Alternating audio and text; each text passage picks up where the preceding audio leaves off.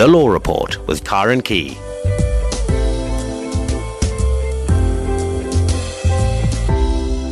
And a very good evening to you from tonight's Law Report program. And I'm joined this evening once again by Michael Bagram, practicing managing partner of Bagram's Attorneys, Labour Law Specialists, which obviously means we're speaking about labour law this evening. Michael, good evening. Welcome back to the show. Hi, thank you. It's wonderful being here after spending the weekend in the Cedarburg. Yes, you just got you. back, so we've just lucky you caught up with you as you got back. If you'd like, you can call us now on 0892 10 2010, 0892 10 2010. We do have a number of emails which we'll be taking throughout the show, but if you want to give us a call now, leave your name and number with my producer, and we will call you back as soon as we have got through some of these emails. We'll be taking some calls. The National Energy Regulator, in collaboration with the University of Johannesburg, will host the second South African Economic Regulators Conference from 18 to 19 March 2014 at Birchwood Hotel in Boksburg, Ekurhuleni. The conference theme is Economic Regulation in Africa. How can economic regulators best facilitate infrastructure expansion? Papers will be presented by a wide range of industry experts and practitioners involved in regulated infrastructure development. Registration is essential. Seats are limited and on a first-come, first-served basis. To register, visit the National Energy Regulators website at nersa.org.za. The Law Report with Karen Key.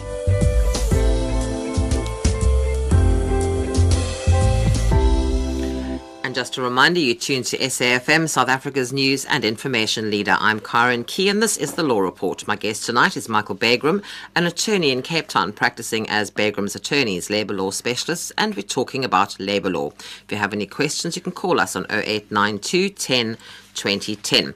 And as I mentioned earlier, we have a few emails that we need to get through, so we'll start off. And the first one is from James. He posted this on the Facebook page, Law on SAFM, and he says, "My commander once instructed me not to come to work due to an alleged threat I made to him, not even directly to him, and he was told to stay off work for 44 days. I was never off sick or suspended, but 13,500 Rand was deducted from my salary. I'm trying internal resources to get my money back, but it's difficult. I suffered emotionally and financially. I'm married with 2 kids. Please help." Yes, mostly people do get suspended. It should be a fair suspension. Suspension only comes about after people have had a fair discussion as to why you suspend someone. You can't suspend someone if you don't think they're going to interfere with witnesses or evidence or material of that nature. So this sounds like an unfair suspension in the first place. Secondly, suspension must be on full pay. The only one, I think, is one of the government services is the police. I think that's the only one where they have got regulated unfair suspension and fair suspension on no pay. But everyone else has pay. So he has got a claim. But once again, we need to be very careful and keep our eye on the ball that it can't be more than 30 days after this happened. You have to then refer it for a dispute. If he is beyond the 30 days, he's going to have to apply for condonation. In other words, ask them to condone the late filing of the dispute and then go ahead. But it does sound like this is a good claim. On the 13,500 Rand, I'm assuming they just took off his salary, and which they're not allowed to do. I mean, that's just plain unfair. That's punishment before they found him guilty. Okay, right. So, James, you need to apply, if it's over 30 days, you need to apply for condonation, and you need to have a hearing, Michael. Does he need to insist upon some sort of a hearing, or...? Well, yes, he should do, and the bottom line is they can't keep him indefinitely on suspension. He doesn't tell us whether he's still on the suspension. No, it sounds in the past tense, because he said he was put on suspension for a period of 44 days. Well, then it sounds like he's back and that they haven't even bothered to have a disciplinary hearing. So but they've still taken off this money. The problem is that constitutes a punishment without finding the man guilty. So you can see that you and I can immediately see, without knowing the full background of the case, that that's unfair. Okay. Right, James, so don't leave it. Go and investigate this some further. Then Maud emailed and she said, "I've listened to many programs and I've learned a lot. I'd like to inquire about something. I've been employed for 8 months at this place." She doesn't say what it is. "The owner of that place always screams and swears at his employees and is always rude. Is there anything a person can do within the law? It's unbearable to work under such circumstances." Yeah, well, what I always recommend to people to do in those circumstances is to get together with others, because if you're the one that stands out yourself, we always see that that person then gets rounded upon, they get picked on, and everyone makes it very hot in the kitchen and pushes that one person out. So my suggestion to Maud is get together with your colleagues. If he's screaming and shouting, then others are getting the same treatment. If they're all getting the same treatment, then stand together and lodge a complaint. You first raise an internal grievance. Most companies have grievance procedures, and you would complain. And even if you have to complain to the individual that's misbehaving, lodge that complaint. Make sure there's paperwork. Also make sure that you stand behind the anonymity of a group as opposed to the individual. If you still can't get any joy, you can go either to a bargaining council if they belong to the bargaining council, or to the Commission for Conciliation, Mediation and Arbitration. Again, they must complain about a specific instance and make it within the 30 days. So choose the latest one, make it within the 30 days, and try and get others to commit themselves in writing to a petition so that everyone stands together and that you don't find one person being picked on and fired. My suggestion to Maud is do something about it before it gets worse. Okay, right. Thomas emailed. He says, I was suspended on the 17th of December last year. My letter of suspension mentioned nothing about benefits. I only realized at the end of December that I was not paid. And at the end of January, I inquired with the employer and nothing is coming out. That long, and there is still no talk of disciplinary hearing. I lodged the matter with the CCMA. I just want to find out about my rights. Furthermore, there are no policies available at the company, let alone DC processes. Okay, that's the disciplinary processes he's talking about. If there are no policies at the company, then he must go to Schedule 8 of the Labour Relations Act, which you've got on your website. He can access it after the show and get it from SAFM. As far as I know, Thomas has pretty much got all the documents, because I think I've sent them to him already. Okay, well, so which one must he look at now? Schedule 8 of the Labour Relations Act. And he can, in fact, challenge it, like we spoke earlier on about suspension. It looks like there's a common thread running through the emails. A lot of people have been suspended. He's still on suspension, and justice delayed is justice denied. That's a well-known. And he says he wasn't paid, though, while he's been on suspension. Well, he's entitled to get paid, unless he's with the police. And he says that, but he lodged the matter with the CCMA. Well, then he's not with the police, and he's correct. And I presume by now the CCMA would hear it. They're getting quite jacked up at the CCMA. And right across the country, they're hearing cases within 30 days. Wow, that's quite good. So it's one of those government departments that needs to get a gold medal. Good. It's nice to hear good news stories. Mochwa, he also emailed, says, your labour law station teaches us a lot, so everyone knows his or her rights at the workplace. I've got a problem. PSA Union said my grievance is in the CCMA, but one is holding that case. Said case is postponed from arbitration, but till then no written info has been received. The case of last year against the employer who did not consult us, forcing us to work with carers, but we are nurses. And then he carries on, another email came and he says, how long will a case be in arbitration? How long does it take? Because the union said they can take my complaint and then there's no feedback, and it's been about 2 years now. What can I do to push that union? And then he says, do you know any lawyers who attend cases in the CCMA? So if the union fails, I can take those lawyers to fight cases for us. Yeah, look, all lawyers who are practicing labour lawyers can go and fight cases. There's certain cases they're not allowed to appear at the CCMA, which is the Commission for Conciliation, Mediation and Arbitration. It sounds like he's been messed around by his union, never mind his employer, because he's talking about 2 years. Yeah, the union said his grievance was with the CCMA. The case has been postponed, he says, but till then there's been no information, and it sounds like it's been 2 years now. That's impossible. It looks like the union's messed it up. They haven't sent in the paperwork. It won't be the CCMA having done that at all. The bottom line is he's got to have a fight with his union, and the only way he's going to be able to do that is to go and speak to an attorney in wherever he is. I don't know where he is, but to go and find a labour lawyer. Yeah, he should find a labour lawyer and have a go at his union, because they've messed up. There's no ways the CCMA would have taken that long. It doesn't happen. Okay, as you just said, they're very jacked up now. And even when they were quite tardy with their, right in the beginning, when they were tardy with their disputes, It was 3, 4, maybe 5 months, but never that long. Never that long. Okay. Right, Webster, I've got a very nice email. He's got a question, but before we get to his question, he says, I really like this. He says, I cannot wait to tune into the show. Your shows always leave me more enlightened and have turned me into an activist of some sort. Since I started listening to your shows, I've managed to help a lot of my colleagues, and our workplace is no longer the same. Thank you very much for the good work. He says, I always listen to the show on labour law, and I find it very empowering. Then he says, I was wondering if you could help me with the above referenced matter, which is on accumulated leave days. I'm a facilitator in an FET college, and I've found from my experience in this sector that the standard practice is that you're given a fixed term contract for 10 months. The contract starts in February, ending in November. My problem is that I've never been paid for accumulated leave days that I would not have utilised during the year. I've approached the Department of Labour to clarify my legal position on accumulated leave days that are not paid out when the contract expires, and it seems they blame me for not taking the annual leave during the course of my employment. The impression is that I would be after my employer's money.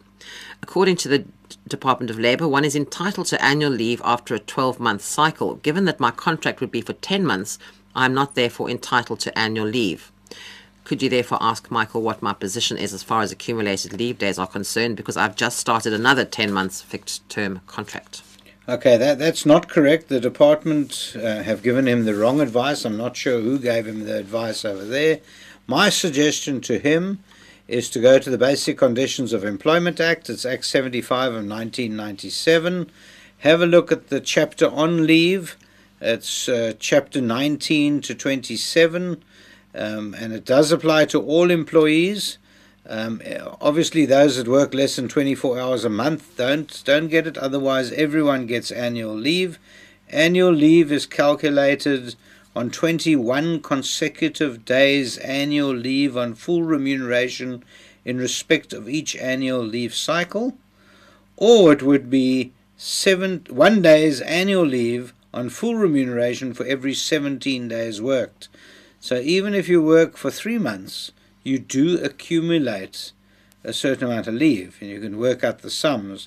So he's entitled to his leave. He should actually be taking his leave at each leave cycle. The Act is quite clear that you must take your leave. You can't get paid out for your leave. So basically he's saying that he's not getting paid for these accumulated leave days, which he's not taking because he's only working for 10 months at a time. Yes, but he must get it, and he must get paid out if they owe it to him and he hasn't been able to take it. Normally what happens is if they haven't been able to give you the leave, then you get paid out for leave. However, he's got a bigger problem. He can't keep getting his contract renewed every 10 months. And then next year get 10 months again. I personally think that he's a permanent employee, and he should be taking his leave every cycle, every single year. As an annual cycle, he should be taking his leave. But he must challenge the fact that they can't just give him 10-month contracts. That's not right, and the FET colleges are not doing the right thing in terms of the Basic Conditions of Employment Act or the Labour Relations Act.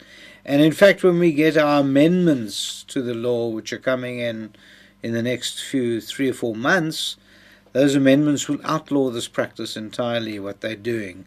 They're just renewing contracts and making it look like they're contract employees and avoiding permanency. And what they're probably doing is they're avoiding a medical aid, pension, and all the other perks that go with permanent employees. And it's not right, and the government themselves are doing it when they're saying the private sector are abusing that process and therefore trying to outlaw it. So my comment to him is he needs to challenge it. He should go speak to his union and get the union, because he is a member of the union, working for the department. He's a member of the union. By default they are anyway, and he should take up this fight immediately. So there's a bigger fight than just the leave. Obviously, the leave is irking him, and it's he's the contract thing as well. Correct. But now this leave that he hasn't taken now, and he should be able to get paid out. He's accumulated it, and you'll see even though he hasn't taken it within the annual leave cycle correct. thing. Yes. Okay. All right. Webster, I hope that answers your question. Good luck to you in your fight. Well, let's just take one call quickly before we go to any more of the emails. Enoch in Cape Town. Good evening. Good evening, Karen. How are you? I'm fine. How are you? I'm all right. Hi, Michael. Hi, Enoch. Thanks for coming on air. Oh, thank you, sir. I've got a problem, man. I'm working here in Western Cape on a company that is in the brick making business. In 2009, I had an accident. I broke my leg at work. Now, I was out for 6 months. The first 3 months, they paid me. The fourth month, they stopped my salary. Then I had to ask because I was at home. I couldn't do anything. Then they later paid me the next 3 months, up to 6 months. Then I started working 1 March 20 just after 6 months. Now the problem is 2011. After 2 years of my injury, the doctor closed the case. He said he has to close the case, but need another operation to lock the angle because he said I lost my cartilage on the angle there. Now, then after I closed the case, after 1 year, 2012, I went to him complaining about severe pain in my leg. Then he said he take some X-rays. He did the X-rays. Then he said an urgently need an operation. But he said he's going to write the compensation commissioner for permission to reopen the case. Now, since then, nothing is happening. When I call him, he's telling me that he's waiting for the commissioner to give him the go-ahead. Now, last month, I checked on the website of the Department of Labor with my claim number there. It's saying my records are not there. So I'm wondering whether, because I'm not sure whether the company is doing the right thing, or I don't know my status now. I cannot even plan, so I don't know if you can assist me there. Okay, so basically there's no record of your claim. Michael, well, this is workman's compensation. Yeah, well, it's workman's compensation. So, Enoch, you need to go into the workman's compensation itself. You need to go into the office here in the Western Cape and actually get hold of an inspector, ask them to investigate it properly to see if there was an initial complaint from the company, if they put in the forms. If they didn't, the inspector has to go and make them do that because it's wrong what they've done. And you are entitled to be registered. I went to a local office in Belleville there. The lady on the front desk, he dismissed me saying there is nothing we can do. We have to wait until the Pretoria.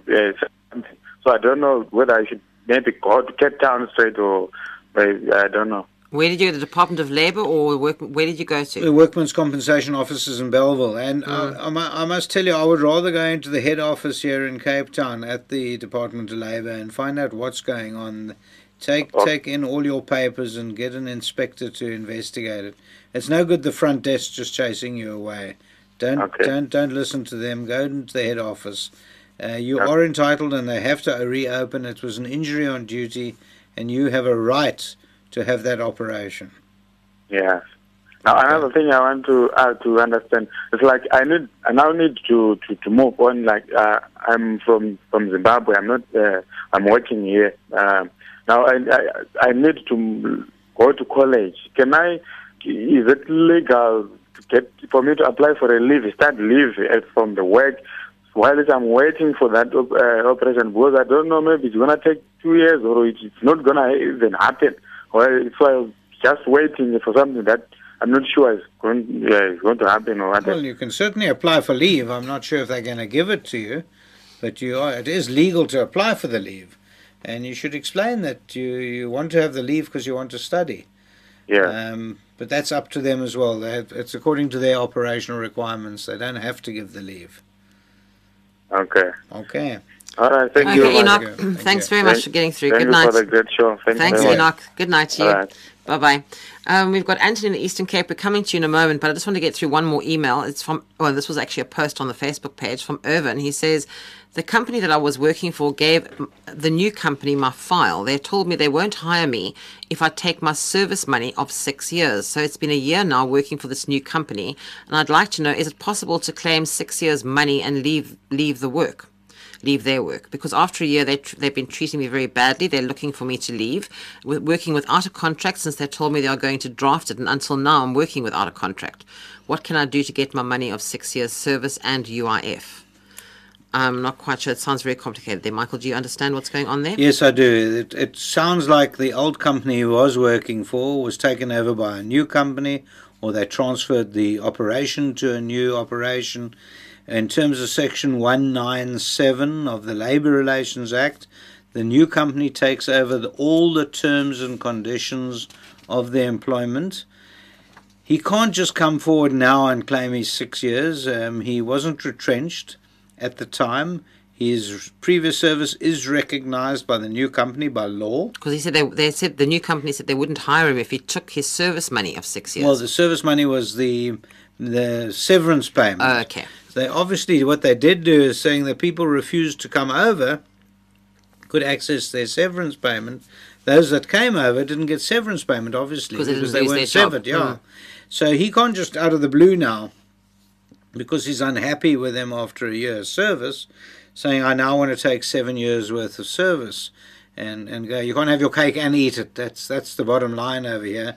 So no, he can't do that, and he can't claim his UIF only if they actually dismiss him for some reason, either operational requirements, retrenchments, or he's been naughty. Then he could claim the UIF, but not before that. But he is saying that he's been working without a contract now for a year, and they've been kept saying they were going to draft it, and they still haven't done that. He has got a contract because he's still got the contract from the old company, which is taken over in full.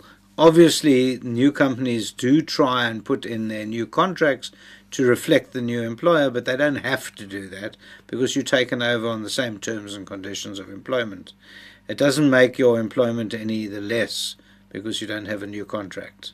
So, Irvin, I'm sorry, it is not that good news for you, unfortunately, as far as the money is concerned, but at least you know that your contract is still in play from when you had it at the previous company. Right, Anthony in the Eastern Cape, good evening to you. Good evening, ma'am, and thank you for taking my call. It's a pleasure. How can we help you, Anthony? Ma'am, I'd just like to know whether the gentleman could kindly shed some light on this notorious process ongoing in the SAPS. The boarding process whereby which members are dismissed on the grounds of previous criminal convictions, even so far as 20 to 30 years ago, even in the midst of them having faced their charges and being sentenced and so forth. How sound could such a process be, and what would the effects be on a person's pension if you will eventually be dismissed? Okay, there are a couple of issues that arise out of it. One, the South African Police Services shouldn't be employing people who have previous convictions, criminal convictions. That's one of the terms and conditions. And unfortunately, they did take on a whole lot of people who did have previous criminal records, and now they're starting to investigate and finding that they got a lot of people.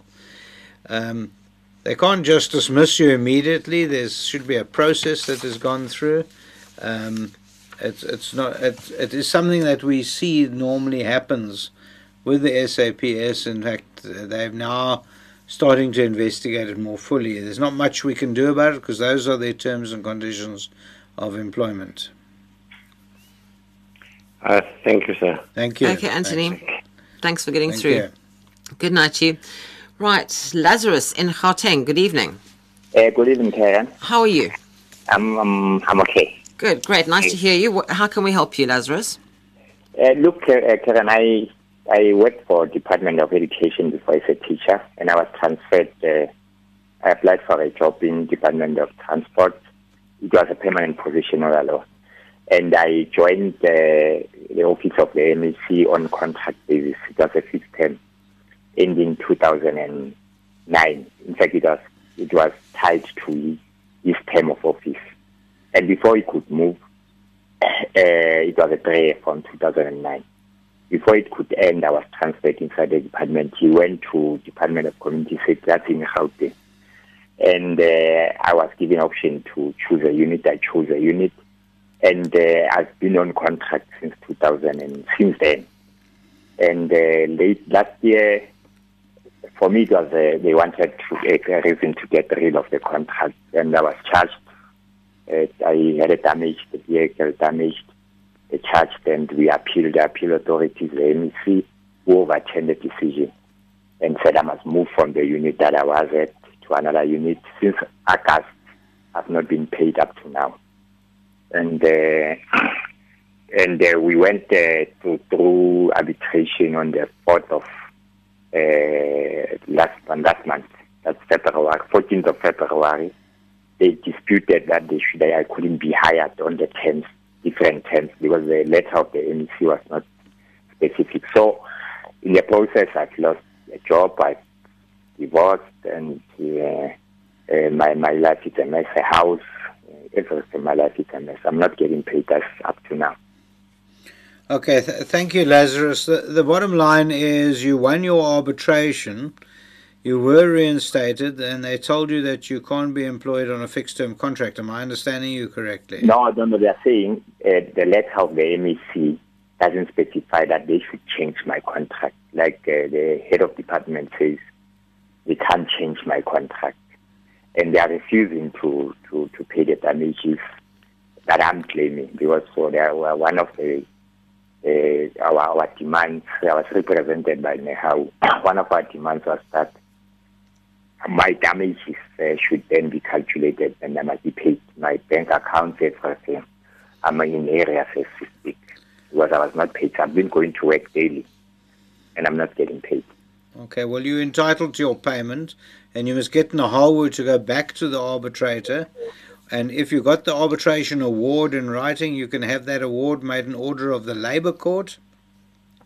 And a deputy sheriff can actually execute on that award. Once it's made an order of the Labour Court, there shouldn't be a problem. You can't, through the Labour Court and the CCMA, go and claim for your civil damages. That you can't do for the lost house and the broken marriage, and the fact that your name was blacklisted by the creditors. Yeah. You can't do any of that. You have to go to a civil court, and there you would have to get hold of a commercial lawyer who would then take that up for you. I'm not so sure that's going to be successful. Those are notoriously bad claims to try and pursue. My feeling is at least get your salary. Get all the back salary that you owed. Get that, pursue that, and as quickly as possible, because it's already. I mean, that was around about April 2013 where you won the appeal.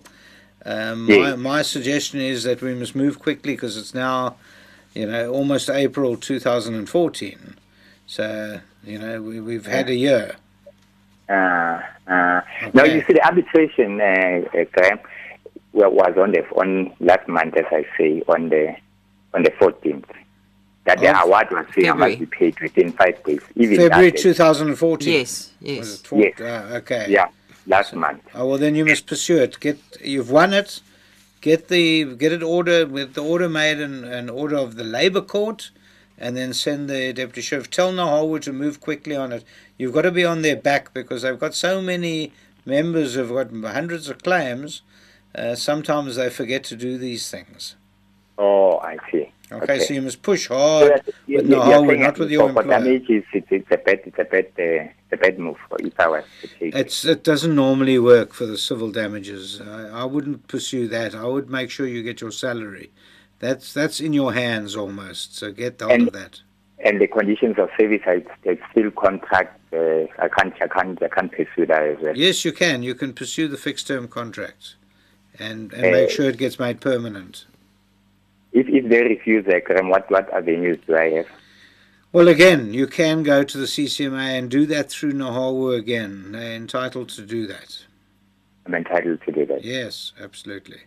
No, thanks for Thank you. it. Pleasure. Thanks, Lazarus. Good luck to you. Thanks. Thanks. No, thanks. Pleasure. Bye-bye now. Dan in Cape Town, we're coming to you in a moment, but one more email says, I need some advice. I work from 6 in the evening to 6 in the morning. Yesterday I had a problem. I'm a security officer. Apparently at about 11 o'clock on this particular evening, somebody who was supposed to be on duty at one or other of these posts didn't pitch up. There was nowhere to be found. There was a shortage of people, so they came to this person who sent the email and said that he should go and replace the person that they couldn't find. When our listener here says, when I told them I was already on duty, they cancelled my shift and charged me, but the person who was late was given a full shift, but he was late. Now that's unfair labour practice. Where can I lodge a complaint besides the management? Well, he can, in fact, go to the bargaining council. He can go to the authorities in the security industry, CIRA, and that sounds very unfair because they're trying to make him work more than the 12-hour shift. It's not right, and he must lodge that complaint immediately. Now, this was in the middle of his shift. Yeah, but and he was supposed to go and stand in for someone who I hadn't understand pitched that, up. and he can lodge that complaint. He has to do that. Okay, so he can do that. Because they're just now cancelling that shift and putting him now on a full shift, so it'll be beyond the 12 hours. And they didn't pay him now. And they didn't pay him. So he's entitled to lodge that complaint, and he should do that as quickly as possible. With the? And not wait. Well, there are a couple of areas. He can go to the CCMA itself. He could go to CIRA, the Security Industries Regulatory Authority, and complain there as well. I would suggest that he goes to his trade union. They're all members of trade unions. Especially in this industry, the trade unions are very active, and I wouldn't leave this around just to say, oh, I can write it off as bad news, because it's going to happen again if that's the way they're doing it. Right, Dan in Cape Town, good evening. Hi, good evening. Thank you very much for taking my call. It's a pleasure. Hi, Malcolm. Hi. Michael. Michael. I've just got a question. I work like a normal 45-hour week. That includes my lunch break. On Saturdays,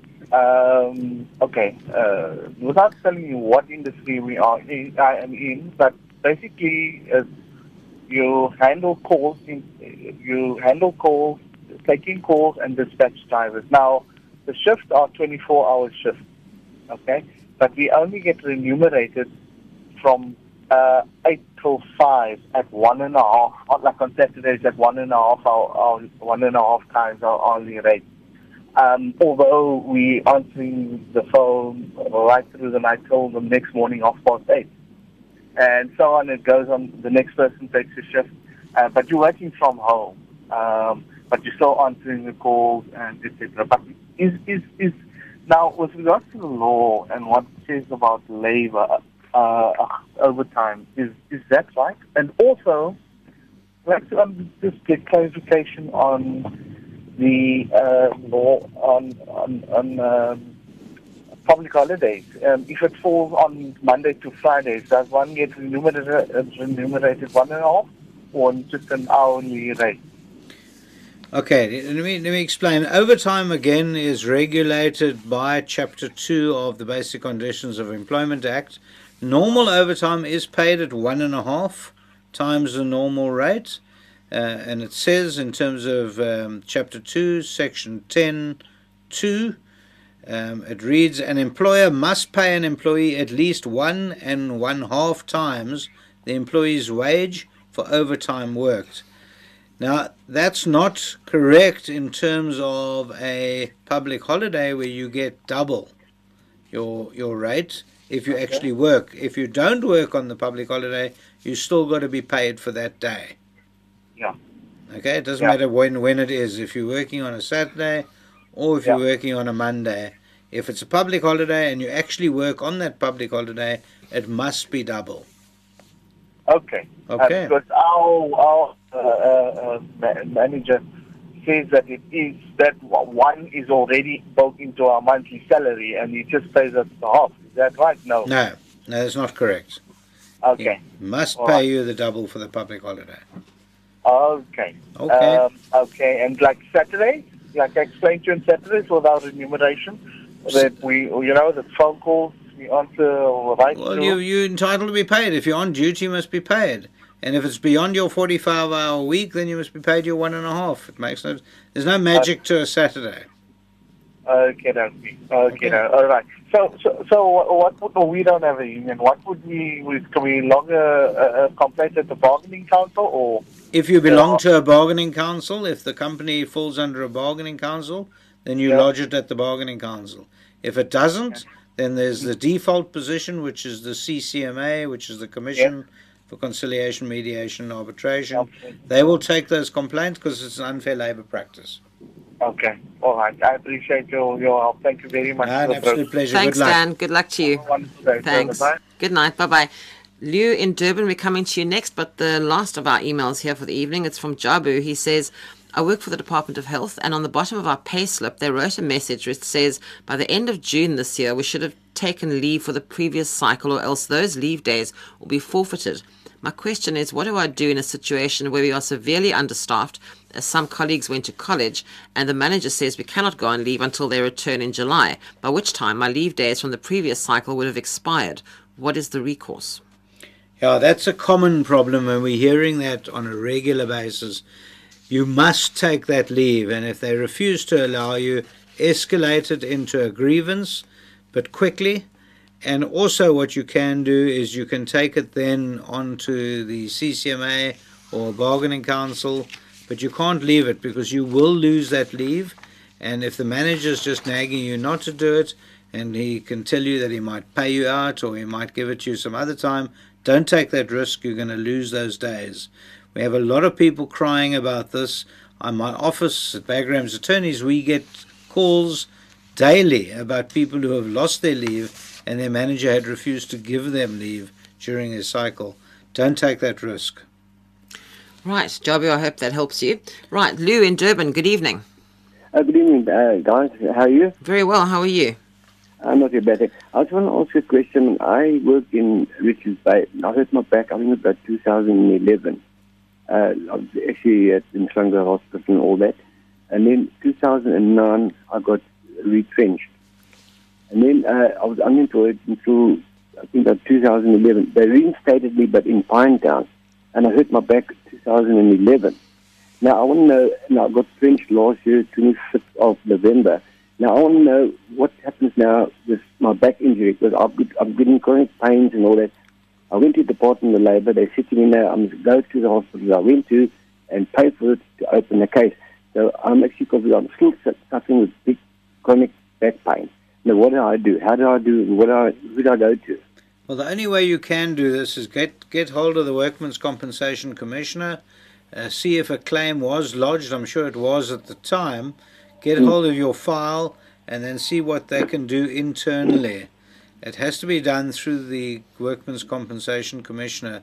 It's the only way you're going to be able to do it. There is no liability on your employer once they have registered you with the Department of Labour through the Commissioner.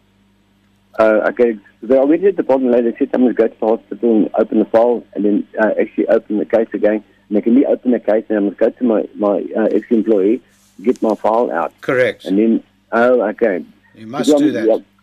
Yeah, okay, thanks very much, man. Pleasure. I appreciate it. Thank you very much, sir. Thanks, Bye. Lou. Good night to you. Bye. Bye-bye now. Right, off to Sabalala in Pudatitshaba in the Free State. Good evening. Hello, ma'am. Hello, how are you? It's okay. How are you? I'm fine, thank you. How can we help you this evening? Oh, yes. My complaint was being attended there in SAFM. I'm just doing follow-up. I've heard you said my case, I must take to labor law attorney. The question I want to ask, where can I get labor law attorney so that I can give that law attorney my story so that I can challenge this problem? Right, you're in the Free State. Arbitration. My case, union said, my case is gone to arbitration. It's plus or minus 2 years now. You have to sue the union, and of course, at the end of the day, you do need to get a hold of an attorney to sue the union. It's not against your employer anymore. Looks like the union's messed up, and you're in the Free State. Is that correct? Yes, and then what you need to do is get hold of the Law Society there, and they will allot someone through to you, or you could go down to the Labour Court. And try and find out if they've got attorneys on a roster who help out on a regular basis. They do help out people, but my first port of call would be to phone your local law society. Well, Johannes, it's Johannes, is it? Yes, Johannes. Okay, Johannes, I've got your email address. What I'm going to do tomorrow is I'm going to send you the contact details for the Law Society in the Free State and who you can contact there, okay? And then you can get hold of them yourself. Okay, ma'am. Okay, so I've got your email address. I'll email you tomorrow morning. Thanks very much, ma'am. Okay, Johannes, have a good night. Bye-bye. Yeah. Right, off to, gosh, we're all over the country tonight. We're off to Danielscale in the Northern Cape. Morgan, good evening. Good evening, how are you? Fine, and you? I'm okay. How can we help? I would like to understand, can you pursue an employee based on the court outcome? The scenario here is you having an employee who took the vehicle of the employer without authorization, got involved in an accident. No charges were pressed from the employer perspective within a period of 90 days, but he was then found guilty at the court. Can I pursue that employee? You certainly can, especially if he was found guilty of reckless driving or something of that nature. You would have to have a disciplinary hearing, and if found guilty at the disciplinary hearing, that could lead to dismissal. Okay. Okay, but you must do that then. You have to have a proper disciplinary hearing. Okay. Thank you very much. Morgan, when did this happen, Morgan? This happened around last year in June, when I started working as an accounting officer. I then found the matter not having been dealt with in a reasonable time. What I asked was, is it too late, Michael? Not normally, because it depends when he was found guilty at the criminal case, and they could then they could pursue it. When was he found guilty, Morgan? Do you know? Yes, around last month. Last month? 3 weeks ago. Oh, yes. okay. Well, then you're in time. Then you are in time to pursue it. Okay. Just don't leave it. Michael always says you need to deal with these things rapidly. Don't ever leave these things, because everybody runs out of time, unfortunately. So don't leave it. Okay. Okay. Good Morgan. luck, Morgan. Good luck. Thanks. Okay. Thanks for getting Thank through. You, bye now. Right, off to Middleburg. Nelly, good evening. Evening. How are you, Karen? Fine, thank you. How are you? I'm good, thank you. Nice to have a lady on the show. We had all men, gentlemen this evening. Nice to have a nice female voice for a change. How can we help you? Yes, I did send an email to you and spoke to Michael as well regarding my brother was involved in an accident and he was disabled and later retrenched. But then Mike advised me that it was too late already because he was retrenched in November and he did not take the matter to the CCMA. Right. But what we've discovered, Mike, is that out of the 7 people that were retrenched with my brother, the rest of them have been returned to work. Only my brother was not called in, of which it definitely shows that the company, they actually wanted to retrench him, but they never wanted to show, yes. And when did they go back to work? They went back in January. Okay, there might be some hope then for him to pursue it. My suggestion is that he joins a trade union as quickly as possible and that the trade union investigate as to what's taken place, why were the others taken back. Did they actually challenge and his name wasn't on the list? That might have been the one issue. Or they might have decided to take certain people back unfairly and leave him off the list. I think he must pursue that, because now we've got some time. Because this is a new issue that they've taken people back, and he can argue that they unfairly have not taken him back.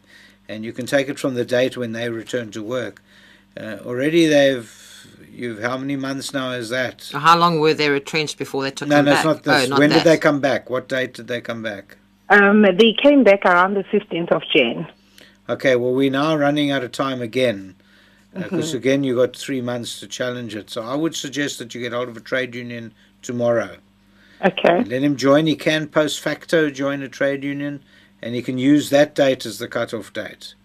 All right. Because when we inquired with the company, what they said actually was that the reason he was not called back is because they don't have admin positions currently, of which we can understand because his responsibility was not to go to their site. He was doing admin and he was situated in the office. Okay, but obviously that you need to investigate that, and he needs to check that they didn't take someone else back in admin, or if they've employed new people. Because often that is a catalyst. Once they've taken someone back, then use that date as the catalyst. All right. Thank you for the advice, Mike. So don't leave it, Nelly. Again, Michael always says to get on it right away. Tomorrow, he said. Tomorrow, please. I'll make sure that tomorrow he does it. Yeah, Thanks, Nelly. Thanks for getting through. Good night. Thank you very much for the opportunity. Good night. Pleasure. Bye-bye. Bye. Patrick in Rustenburg. Good evening. Good evening. Are you? Fine, thank you. How are you? I'm fine, thank you, Karen. I have got a situation. I joined the company last year in August. I was introduced to this company as an HDI partner, but then we agreed, or we then entered into an employment contract. Right. What I would like to know is that if I do have a dispute regarding this employment contract, which institution do I have to approach? Would it be appropriate for me to approach the CCMA, or would this be a civil matter or something? No, because it sounds like you are an employee, and you get a salary every month, and they take off PAYE, workman's compensation, UIF. Do you get a pay slip every month? Yeah, I do. Then it's appropriate to go to the CCMA. You are an employee. Okay. And you can lodge your complaint. If you've got a complaint about a particular issue, remember, 30 days, you must lodge your complaint within the 30 days. Okay, thank you. Thank you. Thanks very much. Okay, Patrick. Thanks for getting through. Good night to you. Our very last email for this evening was from Pauline, and she says, I was dismissed from a bank, I'm not going to mention the name of the bank, last year in October for not performing my task within my job description, but I felt I was robbed and they took advantage of me and used the opportunity to dismiss me. To cut it short, I was on PAP, which is performance acceleration, for 5 months with no improvement, and every week we had to meet with my line manager to see if my task that was given for the previous week was completed with no guidance or training provided from my line manager. The process was prolonged for, I'm sorry, this has got no punctuation. I'm really battling to read it. The process was prolonged for months with no luck of me improving until I was dismissed. Within the process, there were meetings held with the HRBP-ER consultant because my line manager felt there was nothing she could do to assist me, as she had done all she could to assist with the process, and they agreed with her that during that time I was not told to come along with my representative for support until the last meeting of my dismissal, which it was pointless then because I just came back from leave a week after the date was given for the final discussion, only to find out that the SASBO consultants were booked for that week to represent me, and apparently the email was sent to my line manager to postpone the meeting and ignore that. I'm not sure what that is. We tried to preview the case, but I was told I was late for that. It was supposed to be done before the dismissal. We processed the case through the CCMA and were given the date to reconcile with the bank, but it wasn't resolved, and they gave us the settlement form to complete for the next meeting, but I felt it's taking very long for the bank to respond, and I'm still waiting for the bank to respond. Now, sorry about all of that, but there was absolutely no punctuation, and it was quite difficult to read it without that. But it just sounds like she wasn't performing. They then dismissed her. They tried to help her, with the line manager was trying to help her, still wasn't getting anywhere, and then there was some sort of a meeting that she was not informed of, or she was informed too late. Okay, it does sound like she's represented by the union, SASBO, which is an effective and a professional union. They don't normally make mistakes of that nature. And it also sounds like they couldn't settle it at the conciliation. She said they tried over there. I'm not sure if the matter's been referred to arbitration subsequently, because it gets a bit garbled at that point. But if it hasn't been, then she's got to put pressure on SASBO to refer it to arbitration as quickly as possible. They have to also do it then within the 90 days after the conciliation has been heard. She must go back to the union, SASBO, and ask them to activate it as quickly as possible. Yeah, there was something here about the date for the meeting. Apparently turned out all the SASBO consultants were booked for that week, and she didn't seem to get the notice in time, and they seem to have proceeded with the case without her having had any representation, is what it sounds like. Okay, well, we don't know whether that was at the conciliation or the arbitration. I suspect it was at the conciliation because she said it wasn't settled. Yeah, she's still waiting for the bank to respond, she says. Okay, well then she must get back to SASBO as quickly as possible. If SASBO in fact missed her arbitration and it was dismissed because of that, she's got a claim against SASBO, against the union, and then my suggestion is she gets hold of an attorney and sues SASBO, who don't seem to have then worried about the date.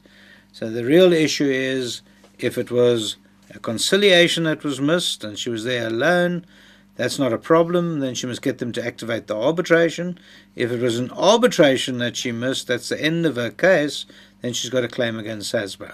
Now, we've mentioned this is not the first time this evening that you've mentioned the unions and people suing the unions. Is this a regular thing? I mean, is this something that happens quite a lot? It happens often, and we're starting to see people coming forward and actually suing the unions, and we've seen quite a few successful cases coming out where people do sue the unions and they are successful. At that point, you do need an attorney. It's very difficult to do it yourself. Don't go that alone. There are attorneys that are willing to help in the various regions on cases of that nature. Is it difficult? It is, because the union will defend it, and they'll get their attorneys, and they'll say they've done nothing wrong. You need to get all your paperwork together, and you need to show that you weren't informed of the date of the arbitration, and it went ahead without you, and it's been thrown out. You can get that paperwork, but my suggestion is that you get an attorney to do that, because of the various legal issues that arise out of a claim against the union. It's a civil claim.